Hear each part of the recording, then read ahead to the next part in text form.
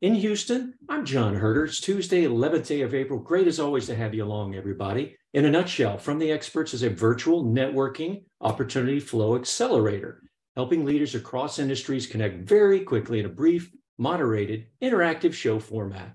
Yeah, like a TED Talk with interaction. And if all goes well, your curiosity sparked, new ideas accelerate action, and you may have helped yourself or somebody else solve that problem, make the connection, reaching the opportunity faster. Networking has never been more important to your business. A quick thank you to our show sponsors, Endeavor Institute, Unique Ventures, Ecosystem 2030, and the Canon, and to each of you, our individual FTE members. Your support is vital to our continuing this important work together. Folks, help me welcome guest expert Santiago Canal. A hydrogen pricing analyst with S&P Global Commodity Insights, Santiago has a background in environmental geoscience, hydrology, and natural systems. He's also a Texas A&M Research Scholar graduate. Out of university and transitioning into the energy markets, Santiago realized that economics and finance were core and vital to helping this world decarbonize, and a great place for him to make an impact. Welcome, Santiago. We have a diverse group of people for you here today, but everybody is interested in connecting and learning more about the development of this low carbon hydrogen and ammonia markets. Really grateful to have you. Yeah, share and connect some of the dots on this important topic for us today. Thanks, John.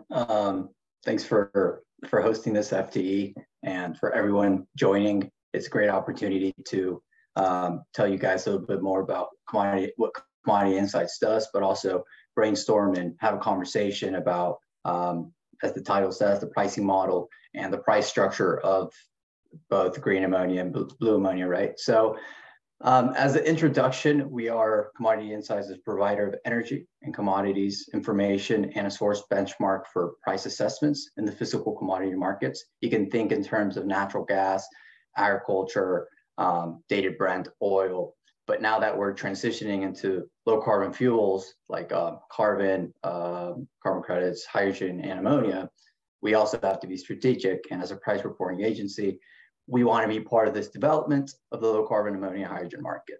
So I will share a little bit about more how we currently approach the pricing structure of this market, the tools that Commodity Insights brings to the table, and tell you more about the market conditions and the major challenges that I'm hearing from market participants. And hopefully we can get some feedback and get the ball rolling in a discussion. So I came back this week from Hydrogen Market America's conference in San Diego. Long name for it.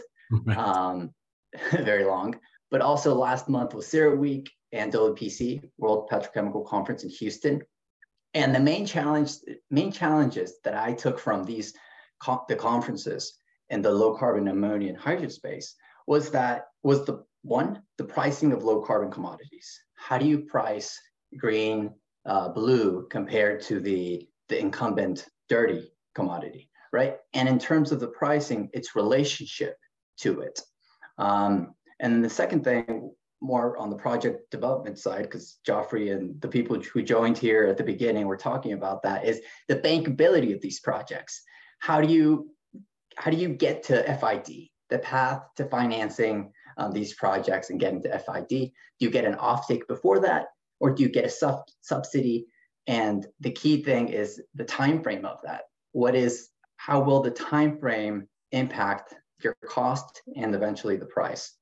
And the third thing, circling to price, which is also the second thing, honestly, is what will the price be at the end, and its relationship to the current market and the financial structure in your offtake or within your time frame of your levelized cost, when you will depreciate that asset, et cetera, and so on, right? So as I've mentioned, Commodity Insights, what we pride ourselves in doing is giving market information so that the market can develop in the form of pricing. And also bringing transparency to the market so that market participants can act with conviction, and so on, so on. So I'm just going to give a short explanation of hydrogen and ammonia. for the people who aren't familiar with it. So for hydrogen, it's mostly or all exclusively used in redundant for oil refinery or crude oil refinery for the desulfurization process, and also for ammonia synthesis and the chemical production. And then second, ammonia is usually used for fertilizers or downstream products like urea, also fertilizers, UAN, or for petrochemicals. And you could classify this as the Haber-Bosch process, as we learned it in school. But the main question is, why are we even talking about these two commodities? I would label them as commodities because they're traded. In the energy transition, why are we talking about them in the energy transition? And the reason is that hydrogen, we believe that hydrogen has the potential as a low carbon fuel and energy carrier from places where renewable capacity is very high to regions where renewable capacity is low, or it's cost competitive, where there's an arbitrage for that. And we forecast that from 2020 to 2050, we believe that there will be a 3x increase. So from current hydrogen production of 72 million to 2050, we believe it's going to be growth to 72 million to 251 million metric tons. So that's 3x. That's for hydrogen production. And then for ammonia, obviously, ammonia demand will continue to grow as the population increases, but we see that ammonia will grow as an energy carrier for hydrogen exports, because ammonia, NH3, in its chemical formula, contains hydrogen. Therefore, it could be used as an energy carrier. And I'll talk a little bit more about that as the conversation evolves, right? So for pricing, given there's limited spot market for ammonia, roughly of the 110, 120 million metric tons of ammonia produced, there's only 10 to 15% for the spot market. And then for hydrogen, it's mostly contractual. The tools that we bring to the market to help them project developers understand and manage the risk is, since 2019, Commodity Insights published hydrogen cost of production. And what we did was, if you can imagine a map of the US, I mean, we have this in globally, but for the US speaking, we did a cost of production for hydrogen all across the US and in the major hubs. And you could see geographically where it was most cost competitive to produce hydrogen based on your feedstock. That was one. And then the second thing is temporally, based on the time, based on the fluctuation of your feedstock, you could see when it was more cost effective to produce that hydrogen, right? So that was done in 2019. We had assumptions for CapEx, OpEx in the lifetime of the plant. And that was reflective of what we were seeing in the market for the major hydrogen producers to have their those assumptions. And then on ammonia, we did something similar, even though there's a conventional ammonia market and we have a spot price for that. Like I said, 10% of the global supply is for the spot market. So we do have spot indications and there's a spot market, we cover it. But then for the blue ammonia and then the green ammonia, if you don't know what those are, I'll just briefly explain them. Conventional ammonia is used as feedstock, natural gas, through a process called steam methane reforming. Blue ammonia, same process, except it uses CCS, carbon capture and storage. In the US Gulf Coast, we see roughly 90% capture rate. So that's the color of blue. And then green is ammonia produced using green hydrogen or hydrogen produced using renewable energy. And it splits H2O, hydrogen, and you get the H2O, you get the hydrogen, and you use that to produce ammonia. So we did a blue ammonia assessment to the US Gulf Coast so that project developers can see where the price could be at or will be at, most likely. And it's done so that we can get the ball rolling, bringing that transparency to the market and understanding it. And then on the green ammonia side, we also have an assessment on that based on the trade flows where we see ammonia going to be exported. So those are the tools that we bring to the table. And obviously, I'm more than open to speaking about other tools that I'm missing, hence the conversation, right? So painting the big picture here is we have the drivers for decarbonization. Companies want to decarbonize.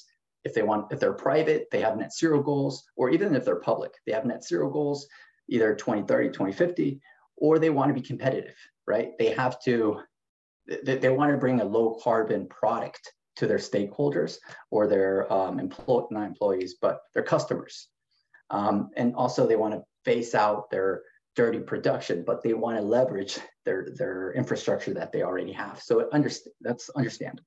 And then the third thing is global economic conditions, right? You have extremely elevated cost in Northwest Europe, and you have very low feedstocks in the US Gulf Coast. So you have chemical producers, I won't mention them, but you have chemical producers recently, last month, announced in press releases that they were going to cut the production in Northwest Europe.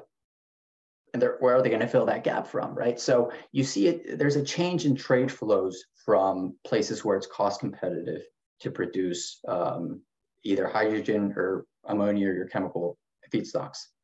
So on the second driver is of course policy. And I won't get too much into the policy side because it's a lot of context. However, I am going to mention the big ones. And then in the questions, if they come up, I have my notes here of the context of it. So the first one is obviously the Inflation Reduction Act for the US. Excuse me. That's the first one that you have to mention. And what that is, it includes a production tax credit that could put hydrogen at a negative, meaning a producer could make a lot of money from it.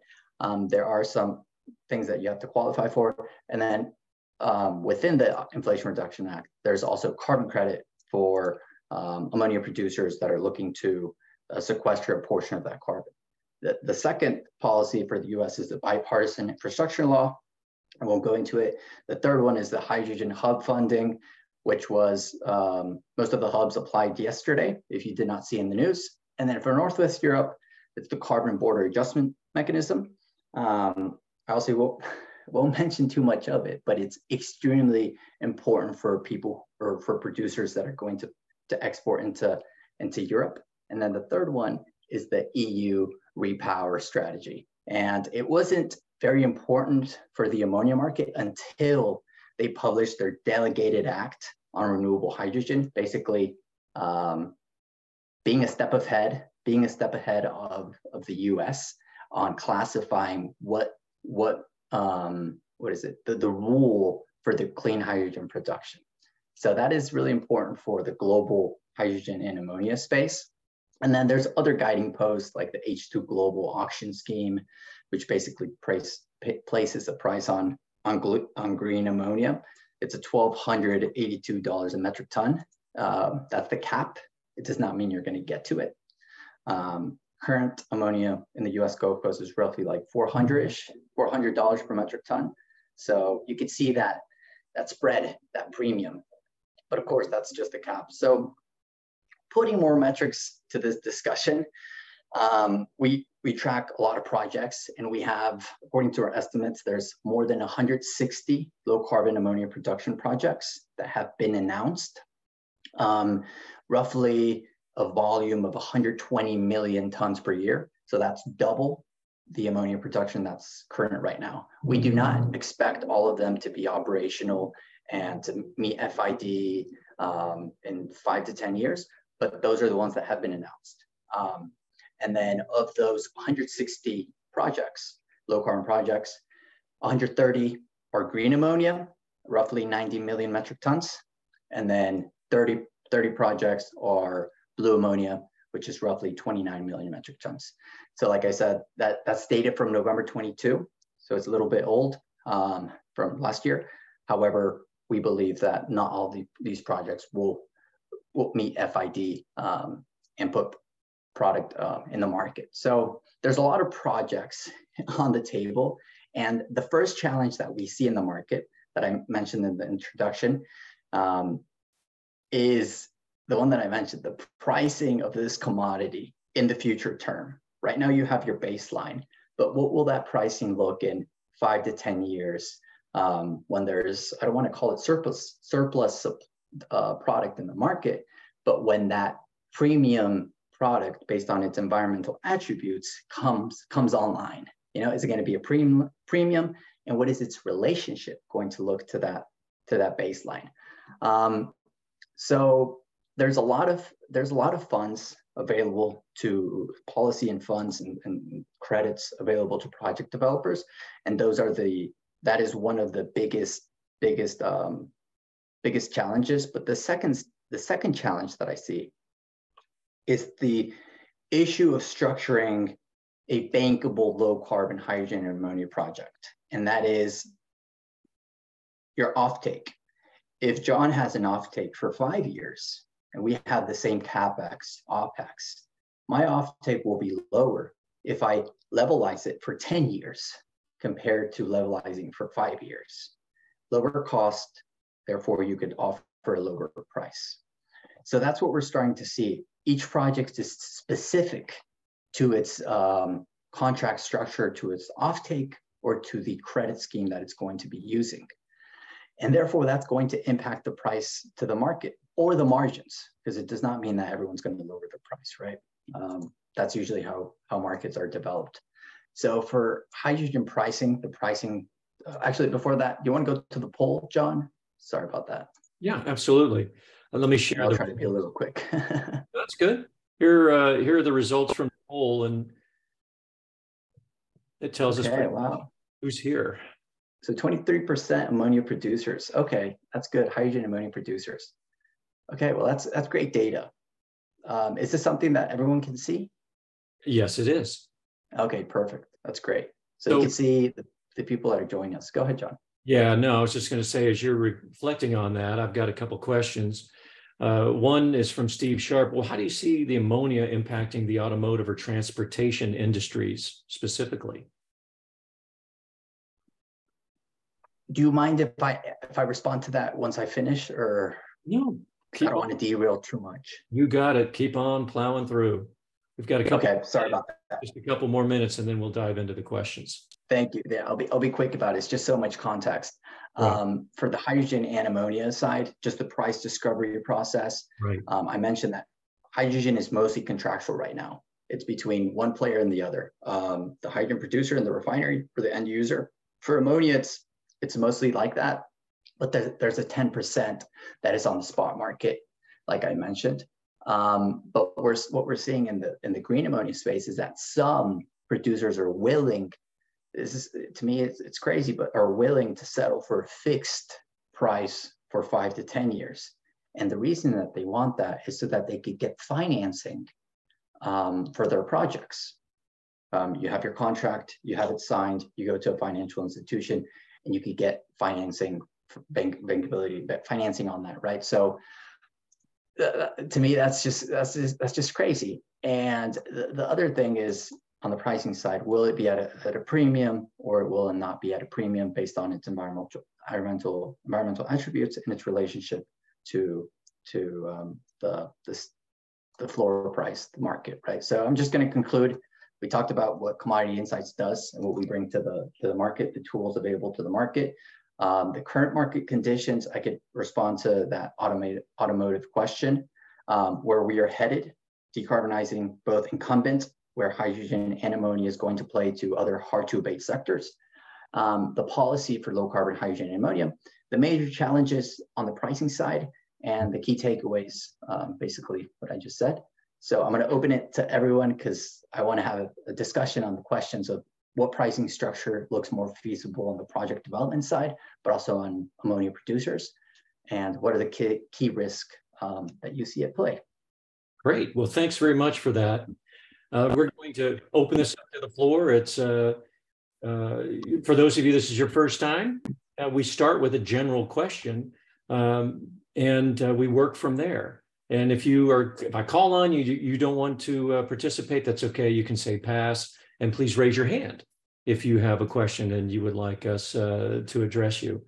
I think with that, let's go forward with the first general question. And you've already stated this in a different way, but I'm going to add it to the mix here right now. The group question was, well, how do you actually anticipate the pricing and how it will be structured for these two commodities, and what's at stake and how does it impact your business?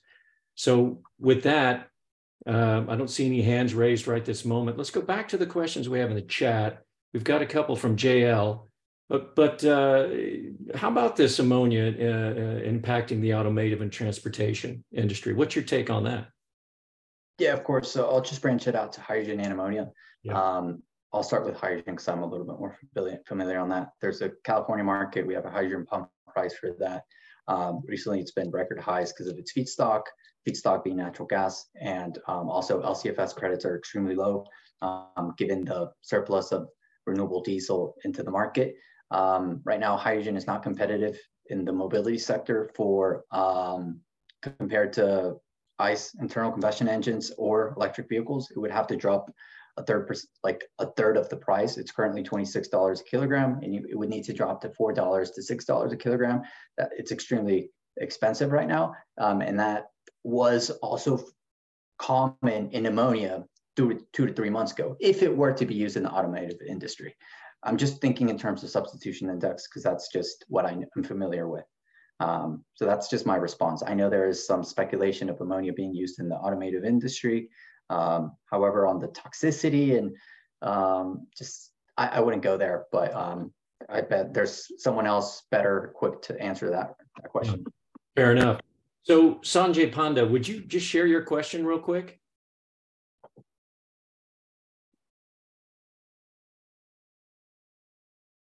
Sanjay?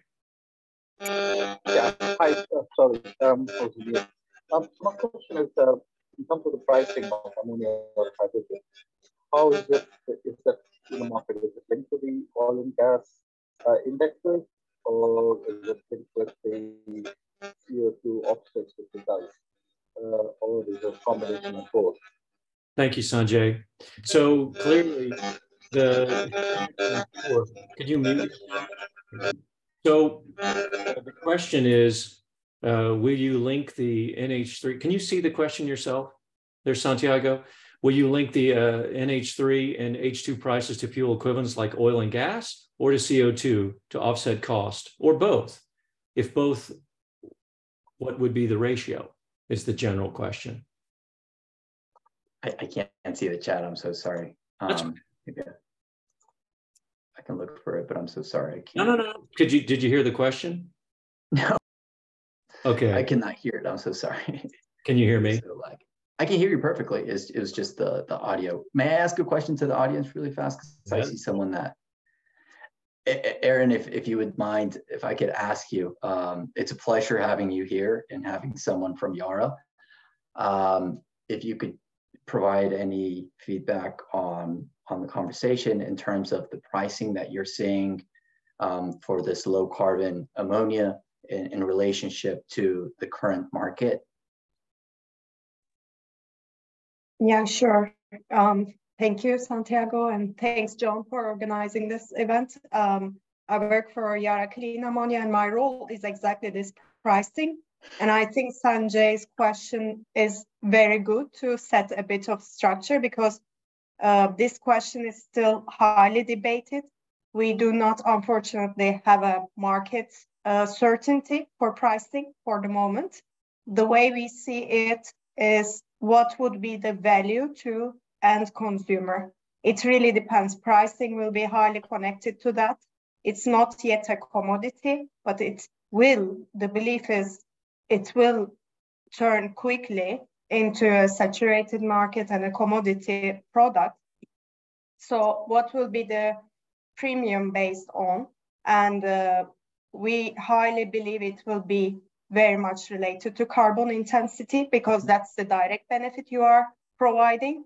As a molecule for green or blue hydrogen or ammonia, it's not different to gray, dirty hydrogen or ammonia. It's exactly the same molecule, exactly the same function. Other than the production method and carbon intensity, you do not have any additional benefit. So the worry with that is carbon intensity, tying the pricing or premium to that. Will it then guarantee to the supplier a pricing that's below the cost to the producer? So I think what Sanjay says makes sense. It will be connected to both the fuel feedstock price, but as well as the carbon intensity.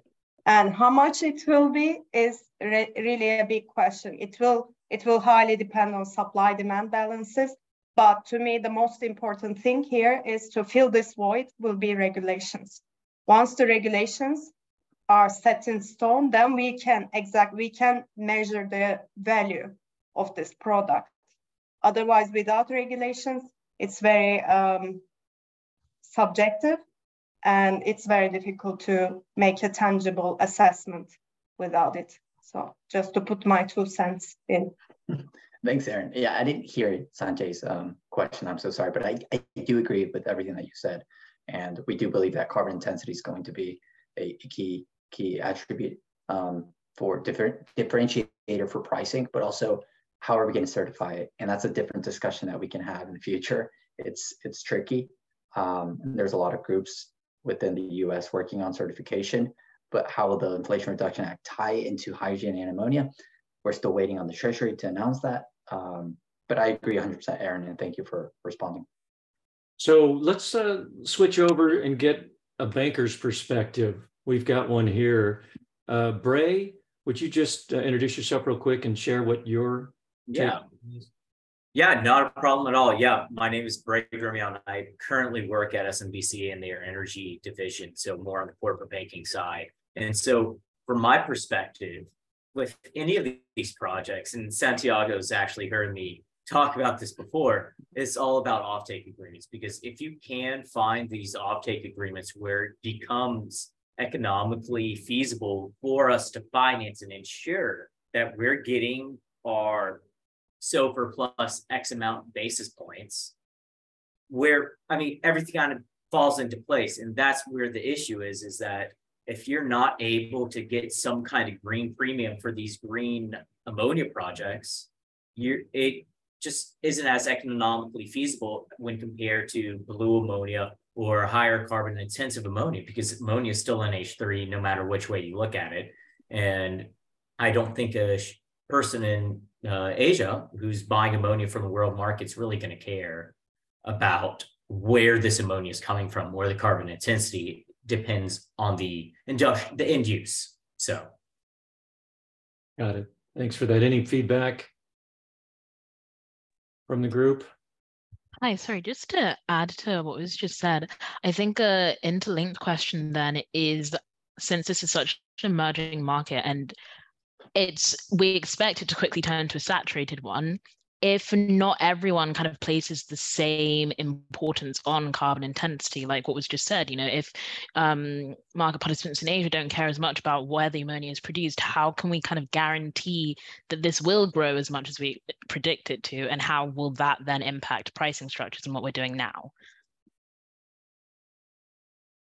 Got it. Anybody else want to add to that? We've got some comments in the thing, and also I can see that JL, Jean-Louis, do you have a comment that you want to make on the subject? Yeah. Oh, this is Jay Glass, and I just changed my name to include BP. Sorry, I didn't have a direct comment on that question. Yeah, please go ahead, Jake. Oh, I don't have one. Sorry. Oh, I was talking Jean-Louis Kindler. Do you have a comment to make about on this? Yes. Yeah, absolutely. Hello, everyone. I find interesting that we talk a lot about offtake, and obviously, if we don't have a contract for the product we produce, there will be no bankability. But I'm currently discussing hydrogen production projects in Europe, and I see a lot of situations where basically what's the biggest challenge for any sort of project bankability is that the energy cost fluctuation is so high that banks actually feel uncomfortable financing any project, even if there is an offtake agreement. So I suspect that bankability and, generally speaking, the overall how should I say, the overall interest of any sort of project is really, and that's probably different from other energy pathway, is a mix of a lot of different factors, and that's the carbon impact. That's obviously the presence or not of an offtake agreement. that's also the cost of energy behind all this, plus all sorts of different factors. So sorry, it's more a comment than a question, but I agree. I agree on the offtake portion. Like, not everyone is looking for an offtake, and not everyone has to look for an offtake. You have big ammonia players that already have their supply chains, and they were already making this investment prior to the Inflation Reduction Act. Some, and others after the Inflation Reduction Act got a little boost, but others depend on an offtake. And I agree with what you said, JL, that the fluctuation in feedstocks. That's why I find it surprising that one would settle for a fixed price. And also, I am surprised that it would be the blue ammonia, mostly green ammonia would be separate to the price of there. I believe there needs to be a relationship between gray and green, because if not, there's going to be times like we saw 4 months ago where it's more cost competitive to produce green if it were online. So yeah, that's my take. Yeah, and actually, I'm not an expert on the ammonia side. I'm more a hydrogen person. But the other we had in the chat window, we had the comments about the hydrogen retail price. Mm-hmm. We need to keep in mind that this retail price, at least this is what I see in Los Angeles, California. It's about $26 per kilogram at the pump, but that hydrogen, it's not even renewable. It's not even quote unquote green. So, and it increased from, it was 14, 15, probably something like that last year. Mm-hmm. And that's only because of the, and I almost suspect it's partly the actual energy price, but it's also more important than that, it's probably the perceived concern and fear about the future from the hydrogen suppliers. Yes, thank you. Which is another factor. Any feedback on that, Santiago? I don't want to dive too much into the mobility sector, but the reason it was $15 a kilogram for 5 months, it was because the war in Russia and Ukraine, feedstock, natural gas, so-called gas was extremely expensive, but these suppliers weren't increasing their prices until 5 months later, when they're like, okay, we love our customers, but we have to pass on a little bit of the cost to them. And that happened in ammonia and happened in all other commodities. But in ammonia, pricing was taking some time to come down, but there was more margins being made from producers. So yeah, I that's my comment on it. Got it. Nick or Aaron, would you guys care to share the question that you put in the chat box with the group? Sure. Yeah, so my question was, what was the $26 a kilogram? You know, where is that listed? One of the issues what we're seeing personally is it's revolving around the conversation right now, and that's, you know, bankability. Financiers want to see offtake agreements.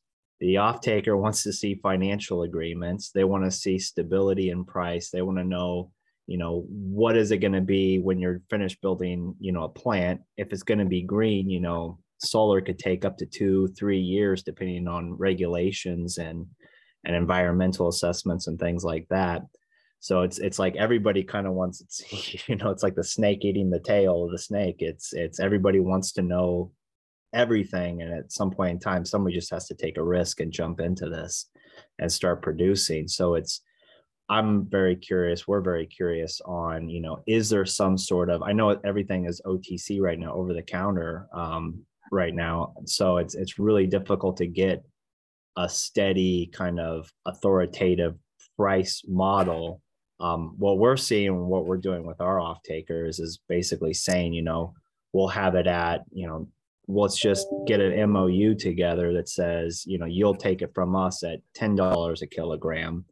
But that can fluctuate with market prices. But let's just get that in right now today, then take that to the banks and see what we could do from there.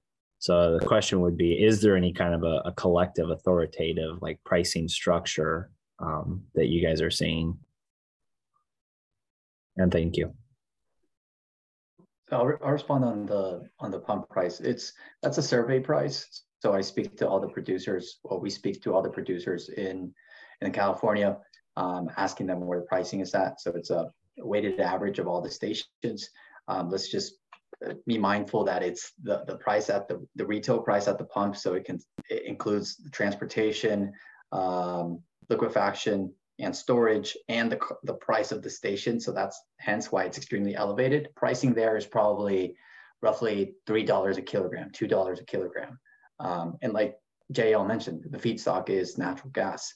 So what we envision is there's going to be more spot demand, or more indications in the US Gulf Coast and Canada, for both hydrogen and ammonia. And that's the approach that we're taking, of like, hey, we're seeing this in the market, we're seeing that in the market. Does this reflect to what you're seeing? Simply like a survey market, capturing the over-the-counter bids, offers, and trades, like you mentioned, or OTC, like you mentioned, Aaron. But I agree with what you're saying.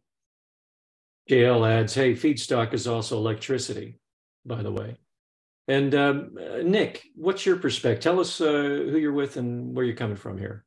Yeah, thank you, John. My name is Nick Prokopuk. I sit in Houston as part of Total Energies, and I have a bit of a unique position in that we are both hydrogen consumers, hydrogen producers, ammonia producers, methanol, SAF. We're in through the whole value chain. I specifically work in the renewables group, focused on offshore wind, and we're evaluating potential for green hydrogen using renewable sources. So I had asked a question in the chat. To maximize IRA credits, we would be targeting a carbon intensive renewable power with under 0.45 kilogram of CO2 per kilogram hydrogen. Renewables, in that case, that would give you the maximum $3 per kilogram IRA credit.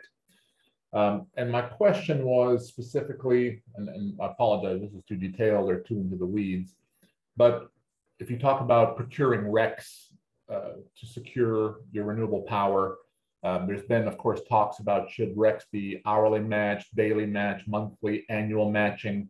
And I was just looking, Santiago, if you had a crystal ball or any insights, what the IRS is thinking. Are they leaning to perhaps what Europe is doing, right? Annual matching at first, followed then transferring, or at least I believe transferring to monthly matching on RECs, or decoupling matching altogether, which would be a very unique situation where you could theoretically procure RECs in the wind belt in Indiana and Ohio, and electrolyze in Mobile or in Mississippi on the Gulf Coast where the load centers are. So any insights you have on that? I do not have a crystal ball. However, there are a lot of hydrogen producers that have given the same feedback, or thinking the same, but they're all waiting. They're pending feedback from the Inflation Reduction Act, IRS. Yeah. Because it's a great strategy. I mean, it's great for some and not so great for others potentially, right? Depending on where you sit in that chain. Yeah. My question to you, Nick, is how would you certify that hydrogen produced with your renewables is indeed low carbon, or labeled as green, or has that carbon intensity? So very selfishly, as an offshore wind and renewables developer, I said you would need to have hourly matching of this electron made that molecule. Yeah.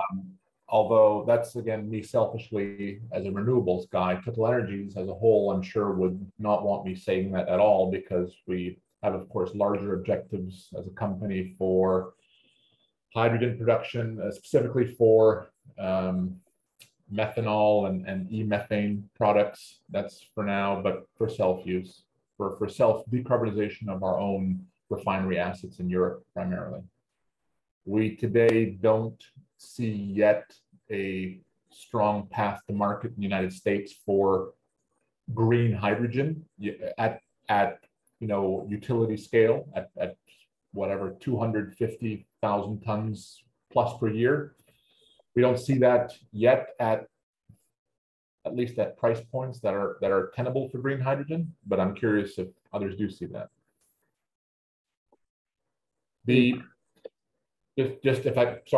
I'll I'm going to ramble on here for a bit, John.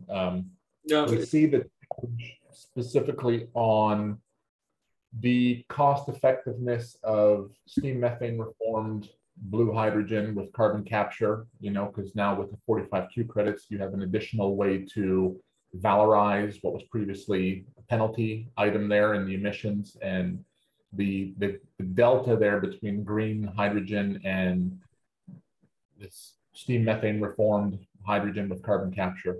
Let's give the floor an opportunity to respond to that. Or Santiago, do you have any thoughts on what Nick offered there? No, we can open it to the floor. So one of the comments that came from one of our colleagues, Stein Brecke, he's like, can you talk a little bit more on the risk management on pricing? He finds that interesting and how to do that. Okay, so on commodities, something that we usually do, you think of natural gas, think of agriculture, is we work with publishing pricing, and then that leads to a derivative or exchanges, future markets, and then you can hedge, you can control your risk, mitigate your risk, so on. Because we're early on in the hydrogen, low carbon hydrogen and ammonia space, the best options that we have, and it kind of adds to Aaron's point on when you're a project developer and you're trying to do a cost of production or a model to see your levelized cost, what that price would look using your asset in, let's say, 2 to 3 years. That to me is your best option as of right now, or we believe that's the best option as right now to see what your cost could be in the future. However, for pricing, there's not much for mitigating your risk because volatility, there's still going to be volatility. Your feedstock is going to fluctuate. So it would have to be in some sort of formula, it being tied to the feedstock. So that's my best take. It's a complex question. Right. So we're needing to go ahead and come to your last comments, but we had a response from Aaron just saying, the RECs are a great way to allow free market to solve the problem and drive demand for renewables explicitly. So thanks for that, Aaron. And any last words before we sign off today? Maybe I can bring on something that Nick mentioned about IRS guidance. It is something we are watching as well. It is due August this year, so we are really looking. It will really impact what's going to happen, because now I see very optimistic cost of production in the US based on this $3 per kilogram hydrogen IRA credit. But if IRS decides to follow a guidance that is matching RFNBO requirements of Europe, and they go for a temporal correlation of hourly matching requirement, then that will change the price of feedstock significantly, and then hence the pricing of the final product, even though there would be a very generous IRA incentive. So that's just one thing I wanted to add. So we really, regulations are top number one to be able to discuss pricing, and this is completely a black box right now, unfortunately. I agree 100%, and thank you, Aaron. So thank you very much, Santiago. That'll be the last word. Thank you, Aaron. So how was the expert talk and discussion today? Please take a few minutes now and answer the FTE survey on the screen. It's really important to let us know. Today's post-show notes will hit your mailbox very soon. Post-show products like the attendee contact list, transcripts, summary, personal introductions, branding, and more are available through the FTE membership or single show purchase option. Hey, check out the membership plans and select the best one that's for you. 2 important announcements. Hewlett-Packard Enterprise, HPE, is partnering with FTE to launch a new thought leadership channel called Solving Problems with AI. It kicks off May 16th with guest expert Dale Brown, Global Head of Sales, AI Machine Learning with HPE. Following week, May 19th, FTE welcomes special guest Lorenzo Simonelli, CEO of Baker Hughes. Stay tuned and register when the details come out shortly. Next up on From the Experts, next Tuesday, the way companies buy and sell power is changing for good. Google Cloud Energy Transition leader Trinity Lloyd shares how they're breaking down the traditional barriers and silos to create smart, affordable, low carbon purchasing solutions. Don't miss that. May 2nd, Sirinor CEO co-founder Abhijit Inamdar leads the discussion on decarbonizing the aviation industry and why hydrogen is the right solution for that. With over 2,000 members, 20,000 followers, and 25 industries, the FT network is growing fast thanks to you. Please check out our library of expert content available to members on YouTube, Apple, and Spotify, and register for more shows like this one on our website at ft.network. Well, folks, we're out of time. Thanks once again, Santiago, and for all of you from the experts on the FTE show. Take care, everybody.